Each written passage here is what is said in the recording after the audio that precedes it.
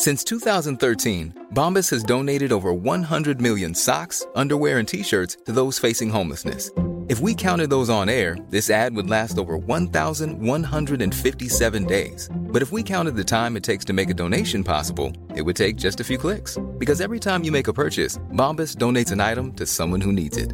Go to bombas.com/ACAST and use code ACAST for 20% off your first purchase. That's bombas.com/ACAST, code ACAST. There's never been a faster or easier way to start your weight loss journey than with PlushCare. PlushCare accepts most insurance plans and gives you online access to board-certified physicians who can prescribe FDA-approved weight loss medications like Wegovy and Zepbound for those who qualify.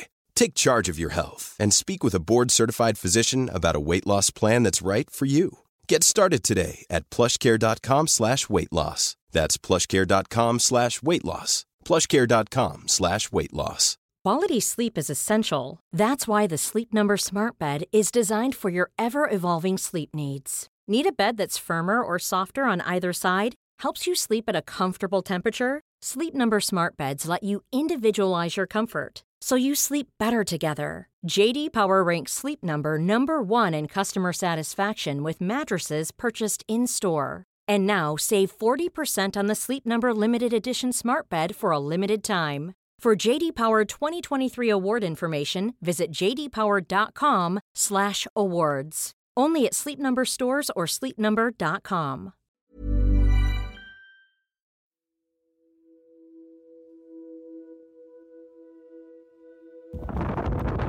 Most ocean rowers, they'd be licking their lips and happy out when they see that, but for me, man, I can't fucking do anything about steering. Like, it's unbelievably frustrating, because I forget that those conditions are hard for me. Day one, tough going. I think the minute you stand still is the minute you're dead. Day two, 48 hours done now. 3 full days down, 72 hours in. 4 full days in, and I wanted to get day 5. 5 days done, sorry, going into day 6 now. Maybe it's been bred into me, but I've always had a curiosity to explore the world. Day 56, 8 weeks done and dusted. Mood is good, spirits are high. Day 43 done and dusted, actually. Day 32 done and dusted. Anything and everything is achievable. Yeah, this is going to be fucking epic, man. This is only 24 hours in, and yeah, it's tough. My name is Damien Brown, and welcome to Deep Roots.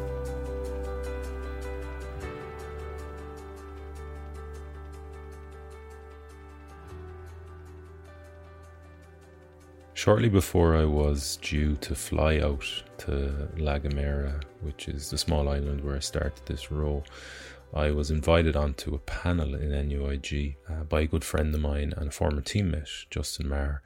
And Justin posed a question to the panelists at the end of the event, saying or asking, you own or you have rented a billboard on the main artery, the main road running into Dublin. So there's thousands of people passing this thing every day on their commutes or on their travels. What do you put on it? You can put anything you want on it. What do you put on it? And my answer was question everything. Shortly after I got back from the row, I was invited to Switzerland to give a TEDx talk. An amazing kind of experience, an amazing honor, and an incredibly nerve-wracking thing to do. And at the time, far out of my comfort zone. And the night before that event, there was a speaker's dinner. So there's 12 speakers at TEDx events throughout a day.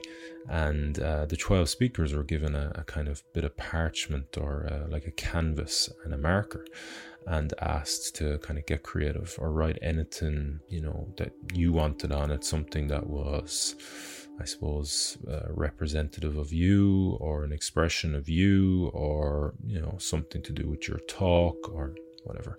My immediate reaction with these things always is a little bit of vulnerability and a little bit of self-consciousness. But once I kind of pulled myself together, I realized that, or I what came up for me again was back to NUIG, back to this action that I have learned to take, this behavior, this habit that I found to be very healthy and valuable to me, and that is question everything. So that's what I wrote down.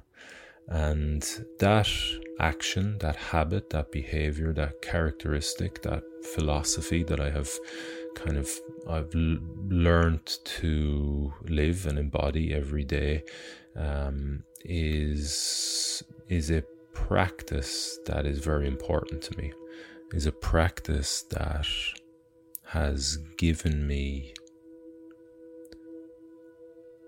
clarity, has given me and continues to give me an open-mindedness, humility, a honesty, a authenticity, because, well, firstly, you think for yourself and you learn through posing yourself the right questions, the right questions, hard questions, and you don't take your perception for reality. And that is an important point. It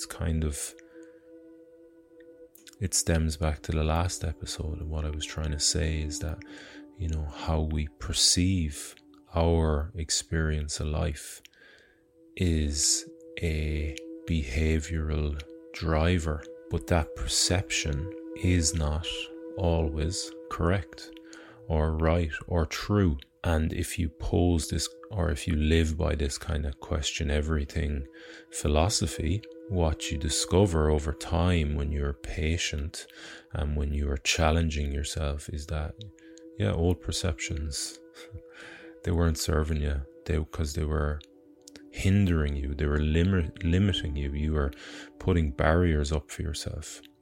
And by questioning those barriers or those perceptions that you had, and pushing obviously through your own intention to be better, or what your purpose, or to challenge yourself and to grow and to get better, you realized that these perceptions were wrong, were incorrect, were false walls. And throughout the course of this row, I discovered many false walls. Some of them absolutely understandable because of my lack of knowledge and my inexperience in ocean rowing. So, not having a huge bank of information to make intelligent or correct perceptions over, and some of them not. Some of them I should have known better. But that's why you do these things. That's why you challenge yourself to disturb that kind of conditioning that affects how you perceive things. I'm not sure when I integrated this behavior. I there was no light bulb moment. It obviously came over it was an evolution of consciousness over time that was unrecognizable. It was just happening, and I started to kind of, through my actions, obviously realize that my perceptions and my conditioning was holding me back, and probably started to do more and more of it. I think it's fair to say I'm at a place now where it is a fantastic kind of resource and guide and practice to have, but also one that does my fucking head in at times. Because if you imagine you keep asking yourself the question why, particularly important things, why in terms of everything, perceptions, decisions, actions, reactions, why, that can be quite tiring. But the education you get back off it, in terms of connecting with yourself, connecting with your inner compass, connecting with your intuition, is really fantastic practice, habit, and behavior to integrate into yourself.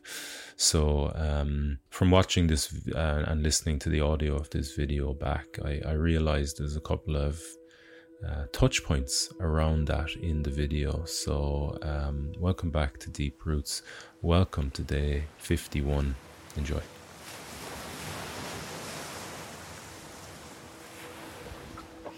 Day 51, I nearly forgot to do a video diary for it, so I'm a little bit late. I'm well into day 52 now at this stage, but while it's fresh in my mind, I said and while I remembered it, I'd come on. And so it was a good day. I rode 45 nautical miles, which is the longest I've rode in ages, and I did that while still kind of fighting northeasterly winds and wave direction as well. But I could see during the day that during the time periods that I normally row at, that I was doing a little bit more than usual. So I kind of hoped that it would be a better day. So at the moment I'm rowing about 12 hours a day. It seems to have gotten easier since I did that 19-hour period during the northerlies.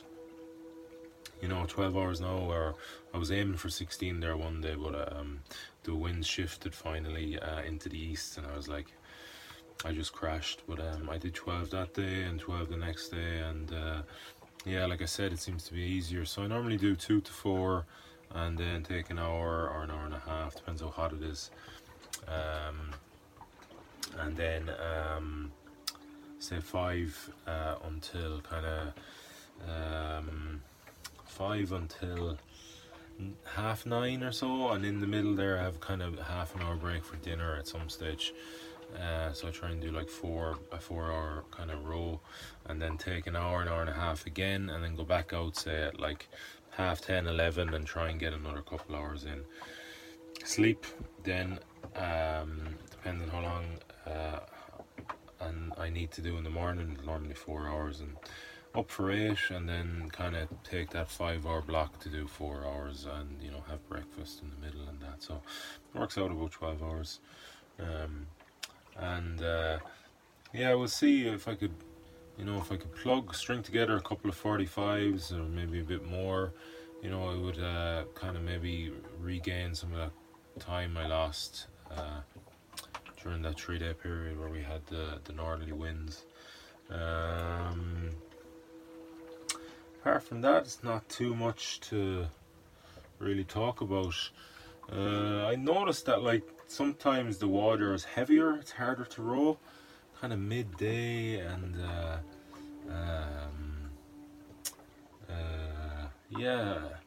when else was it kind of first thing in the morning when I get up or something? But that might just be down to kind of the body waking up, I'm not sure. Another thing I'm not too sure about is what happened at the end of that video diary on day 51. I don't remember if something happened on the day the battery life went, or I don't know. I don't know why it cut off so abruptly, or subsequently have I edited it in that way. But that was day 51. And did you guys spot the behavior of questioning everything in that? I will say it is quite subtle, and it might be hard to pick up on, but there was 2 instances. The first one is a false wall instance where and the perception of that being broken through an action. So basically, if you remember up until now, and I've talked about this in past episodes in the video diaries, and now recounting the epic adventure, is that I really struggled to get to 12 hours rowing. I found it very difficult at times to stay on the oars for 2 hours, and for a period I was only hitting 11 hours a day. And then we had that, I got pushed 60 miles south, And I got this warning off the duty officers that there was more northerly winds. So when I say northerly, that means they're coming from the north, pushing south, the northerly direction. So there was more northerly winds coming, and they were fearful that if I didn't work on getting north, I would be pushed further south. And then as I kind of got closer to Antigua, there was a much bigger risk in being south, because you have to come from the north to approach the island. And you know, if we got more winds and the currents closer to the islands, they would just swing you through the gap between Antigua and Martinique to the south. I think it's Martinique or Guadeloupe, I'm not sure. So you don't want to take that risk, right? So I worked really, what that meant is I worked really hard for about 36 hours, maybe a bit longer, where I rode for 19 hours in 24. And then I think I had my eyes on rowing for 16 the next day, but the winds actually shifted into the east. So east blowing west, blowing me exactly where I wanted to go. And I just crashed out of that effort. I think I'd rowed in about 12, so somewhere I'd rowed anyway 31 hours in about 36, maybe a bit longer, and probably had a bit of rest in there. Let's say 31 in 40, something like that. So it was a massive volume of time spent rowing. So but I got far enough north again where I was quite comfortable, based off what I'd been told from the lads at Atlantic Campaigns, the organising duty officers of the organising company, and my own weather router leaving. Anyway, what that meant is that once I'd rowed that 19 hours and backed it up with 12, again, I had a completely different perspective on 12 hours. All of a sudden, I'd broken through that false wall of perception that I'd put up myself, where I was like just struggling to get 11 hours. And, I had kind of capped myself at that 11 hours. I'd hindered myself by putting up this like 12 hours parameter that was very difficult. And then once I'd done 19, now the conditions were more favorable, I will say, in that 19 than we'd had in a while, but still, to do 19 hours and then back it up with 12, in 40 hours, it just blew that false wall down. And as I said, then 12 hours seemed easy after that. So that's the first one, is just taking the action and living the action, and kind of breaking through that false wall that I had put up. And the second one was just towards the end. I talk about the water being heavy. So if we remember, when the four controllables, coming back to the four controllables here briefly, one of the awareness pieces to pre-prepare your awareness during the using the four controllables is a cue and a question. So asking yourself the right questions is an incredibly powerful, I suppose you might say, incredibly powerful behavior or practice or habit. And that's why I like to pre-prepare them in the four controllables. So while I am going through an effort, then I am concentrating, and to bring myself back to a concentrated state, if I ever come out of it because of stress, because of the way our mind is wired, I have pre-prepared these cues and questions. So that's something I would have learned on the Atlantic, or seen clearly, as I talked about in the Four Controllables episode. I would have seen clearly that asking myself questions brings me back into that concentrated state. And once I am in a concentrated state, on concentrating on something within my control, I can only be present. I cannot be stressed. I cannot be anxious in that present moment. So that's what would have been going on here. I was asking myself questions while on the oars in this concentrated state of how do I move this boat faster. And I noticed was that the water was a little bit heavier at times. Now, I don't have, sitting here right now, I continued on this journey and I finished it. I hate to burst your bubble if you are following it for the first time, but anyway, I don't have an answer to this. I don't know if that's such a thing. You know, I'd have to talk to somebody who's spent much more hours on the ocean as me, but I had this question in my mind all the time, like, from that feedback through my body, through the oars into my body, through my nervous system. And I felt at times, from looking at the water as well and the color of it, and been in this concentrated state on true intention to move the boat faster. How do I get there faster? How do I get there to the best of my ability through my standards? I realized that, at least I perceived that there was moments throughout the day where the water seemed heavier, or it seemed to be heavier to row in, and then that I want to say as well that there was a different color to it. Anyway, I don't have the answer. You got to be patient with this thing. I have a little bit of information. It could be right, it could be wrong. It's a perception of mine, or was at this stage, and probably still is. And when I go into another ocean row, I will gather more information around this that will help me make a better decision. But it just comes back to that behavior that I have to question everything. And even on the ocean, it was there, it was present, it was been actioned through rowing and through observing. Even after day 51,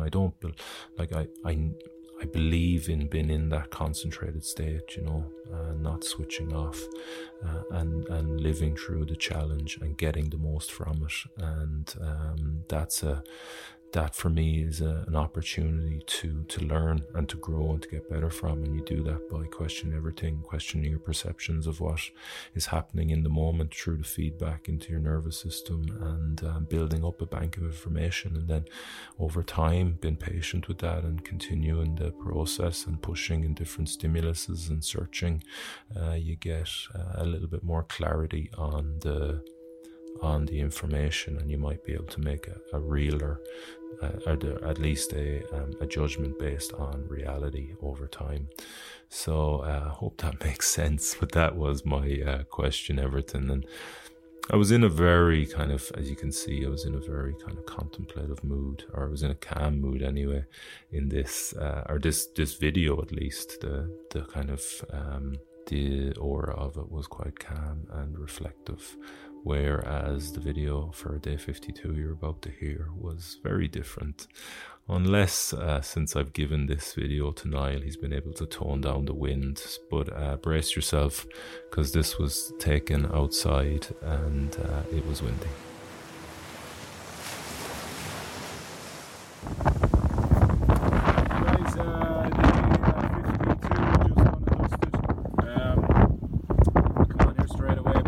Frustrating morning, and I just want to kind of get here, to be honest with you. If you see these conditions, it's windy and big waves. I think most ocean rowers, they'd be licking their lips and happy out when they see that. But for me, man, I can't fucking do anything without steering. Like it's unbelievably frustrating, because I forget that those conditions are hard for me. I'll tell you why, because then I try and put a bit of power into the oars, I get kicked out to the side, and then when I'm real careful with my line, I take a cloud line, that means I'm looking at a cloud in the distance and trying to keep it literally touching on either side with an oar just to steer, and anytime I get to put both oars in the water at the same time, it's a little tapper. So I'm not too sure which is faster, if I just let it slide out to like 350, 330 and bang on from there, because a bit of water would be no harm for me now. But man, it just does my head in so much.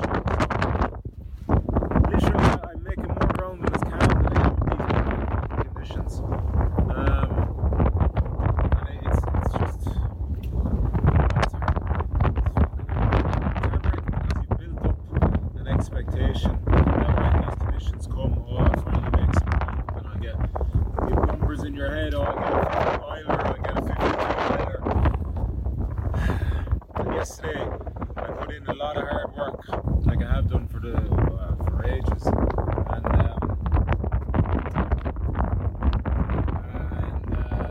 then the conditions turned last night. There was no moon, so I had to cut it short an hour, and then you get up and you get this, and you're like, yes, great, it's tearing to it now, and fucking boom, you figure it all out again. It's been a while since we had these conditions. These are tough.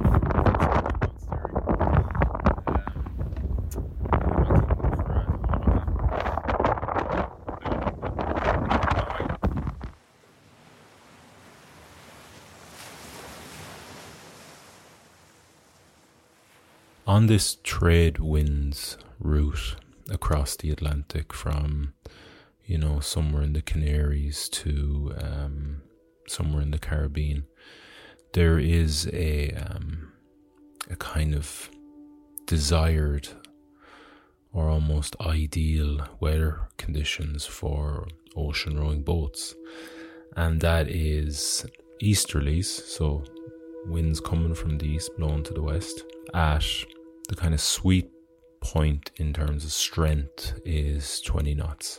Some would desire maybe 25, but it becomes a little bit sketchier when it gets to that type of strength. Anyway, so this is the narrative, and this is what is pushed about by people who don't. It's regurgitated information often by in the Talisker Whiskey Atlantic Challenge.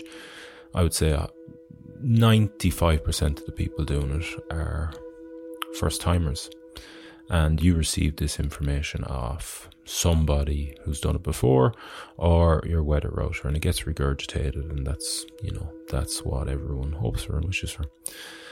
And this is great. This is set up in your mind. That weather condition, those metrics are set up in your mind for, okay, those are great. When they come, that'll push the boat along at a kind of optimal speed and direction, and it'll mean I get across faster, and those are really good trade wind conditions.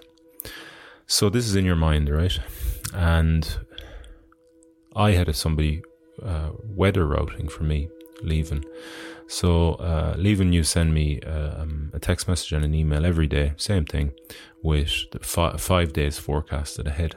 So basically I was getting a window into the next 5 days according to the weather system reports he was looking at, which I believe were 8 different reports, and trying to make a call on what is best direction wise for me to go, and waypoints, and warning or not, considering what was ahead. So I'm seeing this email or text message every day, and your expectations start to build when you start, 4 days, 5 days from now, you see, some westerly, so it might be north-northwest or west-northwest, or it might just be west, great, fantastic, or, south-southwest. It's going west anyway, and it says 20 knots, and you're like, oh yes, that day, that'll be a day I'll get, 50 plus miles, 52 miles. I might even get 55 if I row for 15 hours. So you start building up this story in your head. What I had forgotten on this day, when conditions similar to those arrived, so some form of easterly wind blowing me west, blowing me to Antigua or the Caribbean at 20 knots, what I had forgotten was that they might be great for a ocean rowing boat, a fully functioning one with steering, but you don't have fucking steering, Damien. You lost steering, 4 weeks ago, whatever it was, on day 17. And you forget this, because these, between after losing my steering and now, these conditions were rare. I don't really remember many days when they were at that type of strength and direction. So it's not as if you're dealing with this every day. And before this day 52, I hadn't had it in, I don't know, in ages. So you see these things come and you build up your expectations. You kind of almost run out onto the oars. You're like, right, today, big day today. And then 20 minutes in, it hits you like a ton of heartbreaking fucking bricks. Yeah, do you remember? These conditions aren't good for you. You cannot row well in these. It's just you can't keep the boat in any way straight with those winds. They're just too strong. And that's some of this language I know might be quite difficult to follow, because this is just labels or sentences or a sequence of words that I made up to explain it to myself, and one of those was kicked out. What that meant was, if you imagine you're holding your phone in front of you right now, and it is top to bottom. So the top is furthest away from you, the bottom, the speaker part, is closest to your mouth. You're just holding it in front of you, straight. So what that means is, kicked out to me, is the wind is coming straight down the phone into your face. Okay? When the wind is above 20 knots, your phone now is, I want you to imagine your phone as my boat, and where I sleep, the big kind of bulbous cabin, is the far end of the phone where you listen into the ear. So imagine now the boat is, and the wind is coming straight into your face. So the wind is coming straight down the boat, straight down your phone, right? And that big bulbous cabin where, I live throughout the day, where all my electrics are, is on the far side.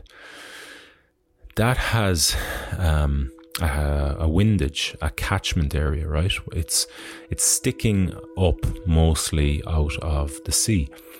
So when that boat is constantly bobbing and weaving and moving with the oars, or with the conditions, right? With the movement of the surface water. When that wind is so strong, 20 knots, what it does is if that cabin, the end of your phone, is turned like 2 or 3 degrees to the right or 2 or 3 degrees to the left, the wind just catches that side of the cabin. Instead of flowing over the top of it, it just catches one side and it pushes it down sideways. So it grabs hold of the top of your phone and it pushes it down either to the left, so the phone is now sideways onto your face, or pushes down to the right. Again, the phone is now sideways onto your face, but just it's the other side that is facing you, right? That is exactly what happened to the boat when the wind was too strong without steering. And that's what I mean by kicked out. It got kicked out of that wind tunnel, that perfect wind tunnel that was blowing me west. The wind was so strong that if the boat was a few degrees to the right, or the cabin of the boat showed a few degrees to the right or the left, the wind would just hit the side of that cabin. Even only if it was 2 or 3 degrees, it would just hit it and push it down. And I was kind of powerless to that. And for me to bring that boat around, what I had to do is I had to shove, depending on what side, but I had to shove my, say, left oar into the water, and fulcrum or leverage off that. So I'd hold that against the flow of water on the blade. So I just put the blade in the water, torque up my shoulder and hold it in the water, like put all my pressure in and just hold it there. So that was kind of like a wall to push off, a wall of water on the face of the blade. And then on the other side, I would row as hard as I could. So on my right hand side, I would row, using the left hand side as leverage, and eventually you'd bring the boat back in line with the wind. So you'd have that cabin in the sweet spot, and you'd be like, "All right, nice one, let's go again." And it might only be 3 or 4 strokes, or it might be like this in this video where I talk about. So I have the cabin where I want to now, and I pick a line, I pick a cloud just over the line of the cabin, and then I move the boat with these little taps left and right, just trying to to reposition the cabin so it doesn't show any degree. So I'm watching what the water is doing, right? And then I see that it's going to move the boat a little bit to the left. So just with the right oar, then I just tap a tiny bit into the water and it remedies the boat and the cabin, and it stays in line. It doesn't give it a chance to, the wind a chance to grab that cabin and push it down. So that's what I mean by tapping along and keeping a close eye on the cloud. So I have a wind direction kind of cue or point. So I know the wind is exactly where that cloud is. And then just tapping it from left to right, tapping, just keeping it there and trying to use the power of this wind, which is incredibly valuable, this 20 knot wind pushing to the left. But like, again, it could be 3, 4, 5 strokes, or I might, between looking at the waves and the cloud and between kind of use your peripheral vision to be reactionary to what the wave is doing so you can keep the cabin in line. You might miss a beat and then the wind is so strong it just pushes you down. And that was just a constant thing. And then with the expectation, so that's really hard work. You can imagine doing that time and time again. It's really soul destroying stuff. And the effort is huge. Like when I got that, and again, I call it back on top, because you felt like you were kind of back on top of the waves. And I know I've talked about this before, but I hope I'm explaining it. It can be hard to pick these things up, so I hope I'm explaining a little bit better this time. But so when I got the boat back on top, which again is just a sequence of words I used, because this is what it felt like to me when I was in line with the wind, the wind direction, and it felt like you were sitting on top of the waves rather than when the boat was beam on, or when it got blown down sideways onto the waves, you felt like you were at the bottom of the waves, So when I got the boat back on top, I used to be like blown out my hole with the effort. And then you're in this really delicate place where you're at the most, like it's the optimal position. It's what you've worked really hard for, but you were incredibly vulnerable to the wind just grabbing the cabin straight away and pushing you back down. And that's why I say it's like it's soul destroying, like the demoralization from it, because you got to go through that whole process again, which is really hard work. And then there's no guarantees that when you get it back up there you're going to stay for very long. But the rewards of being back up there, being what I felt and what I deemed was sitting on top of the waves, were huge. And it was worth the effort, because the longer you could stay up there, it just, the boat just seemed to flow, just seemed to go with all the conditions, the wave direction, obviously the wind direction, and the currents.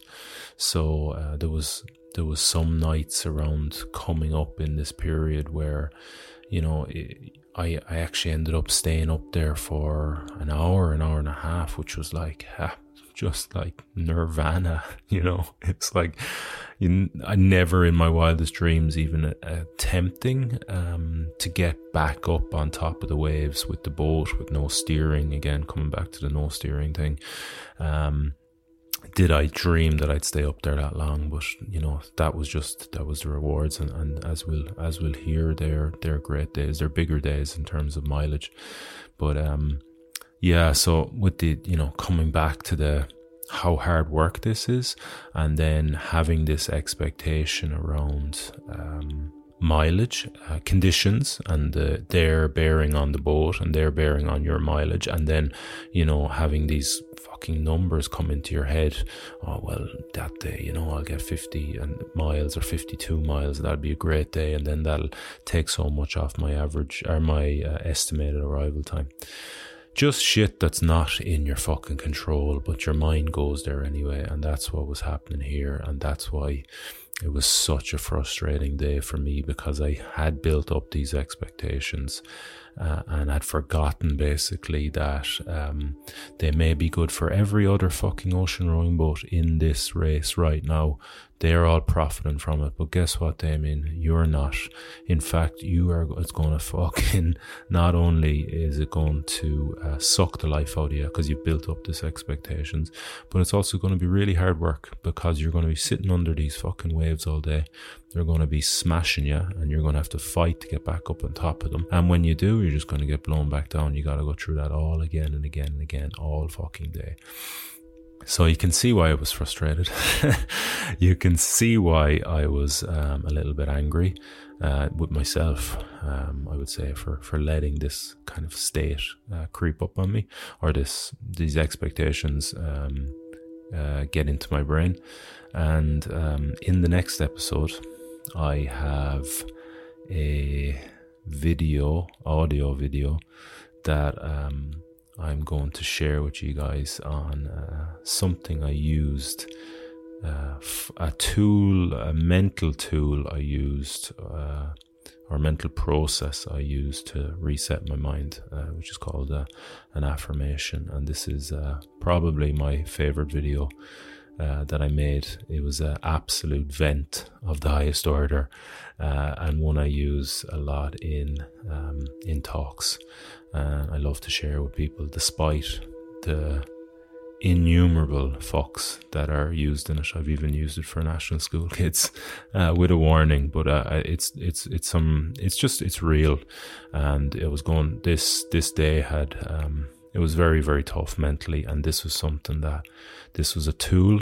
These affirmations were a tool that really fucking helped me massively. So I look forward to sharing that with you. I'm not going to go into it today because it deserves nearly an episode on its own. We'll see if that's going to be the case. I don't know, but it might well be. And I really want to go into detail around the process of affirmations and, what they do and how to really connect with them and how, they can be really powerful. And maybe, you guys might get something from that, something valuable. I sure as hell think you will if you practice them well and deliberately, as with anything in life. So that's it for this week, guys. Hope you enjoyed the show, and as always, thanks for listening. It's much appreciated. If you would like to support the show, you can do so in the kind of traditional way of subscribing, following, liking, sharing through your social medias, leaving a review on a podcast platform if that's applicable to the one you listen to this on. And there's also the Deep Roots community on Patreon. You can get involved there, join that. Cost you about the price of a coffee a week, and obviously it's a huge boon to the show. The more people we have there in that group supporting, and for the continued production. So consider that. And if you have any questions, now that we got the Q&A number 3 out, that was recorded quite a while ago, but it's out. Try and get the 4th one done before the end of this series. So do get them to me through social media. Probably Instagram's the best place. Through the Deep Roots podcast page on Instagram, or through my own personal page on Instagram, which is at owlstock, AULD_stock. Or you can go through my website, of course, damienbrown.com. But find a way to get them to me. I'm sure you will if it's a burning question you have, and I'll get that into probably be the last Q&A, which will be number 4. And to those of you who have sent in questions, because there is 2 or 3, I think, that I didn't get into the last 2 episodes. Don't worry, I haven't forgotten about you. I still have them stored, and they'll be answered in number 4. So thanks for your patience. You probably sent them a good 6 weeks ago, but they will be answered. That's a promise. To the show while you are, training or even exercising. Or doesn't matter really. However you're listening to the show, feel free to share it and just tag Deep Roots podcast, and it'd just be interesting to see.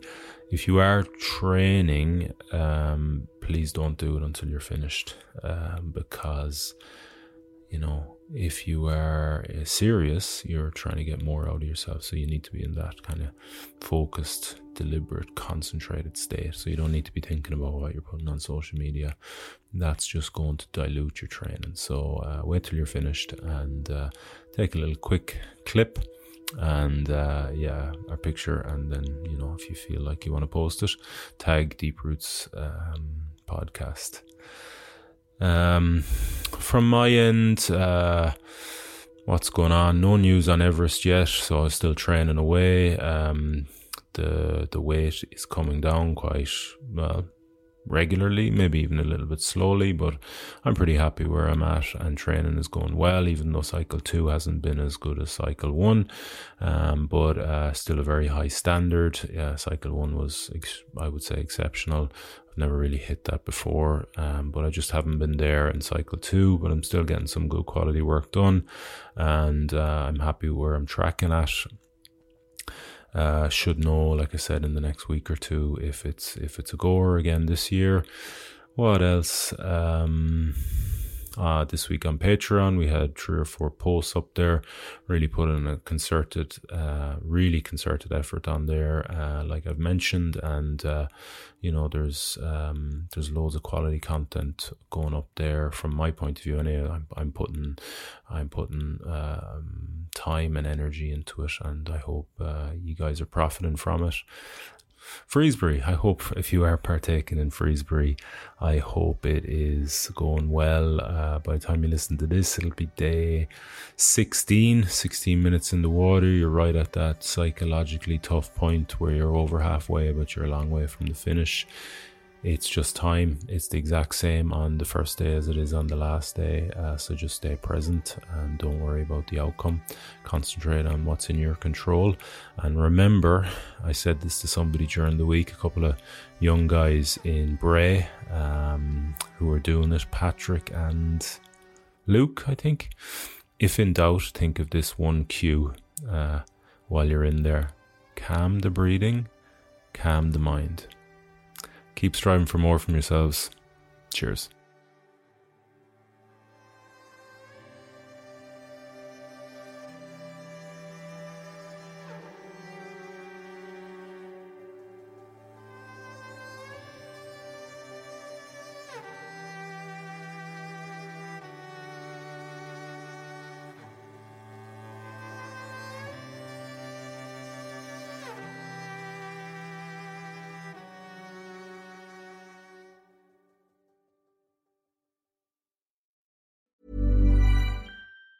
Hi, I'm Daniel, founder of Pretty Litter. Did you know cats tend to hide symptoms of sickness and pain? I learned this the hard way after losing my cat, Gingy. So I created Pretty Litter, a health monitoring litter that helps detect early signs of illness by changing colors, saving you money and potentially your cat's life. Pretty Litter is veterinarian developed, and it's the easiest way to keep tabs on your fur baby's health right at home. Go to prettylitter.com and use code ACAST for 20% off your first order and a free cat toy. Terms and conditions apply. See site for details. Planning for your next trip?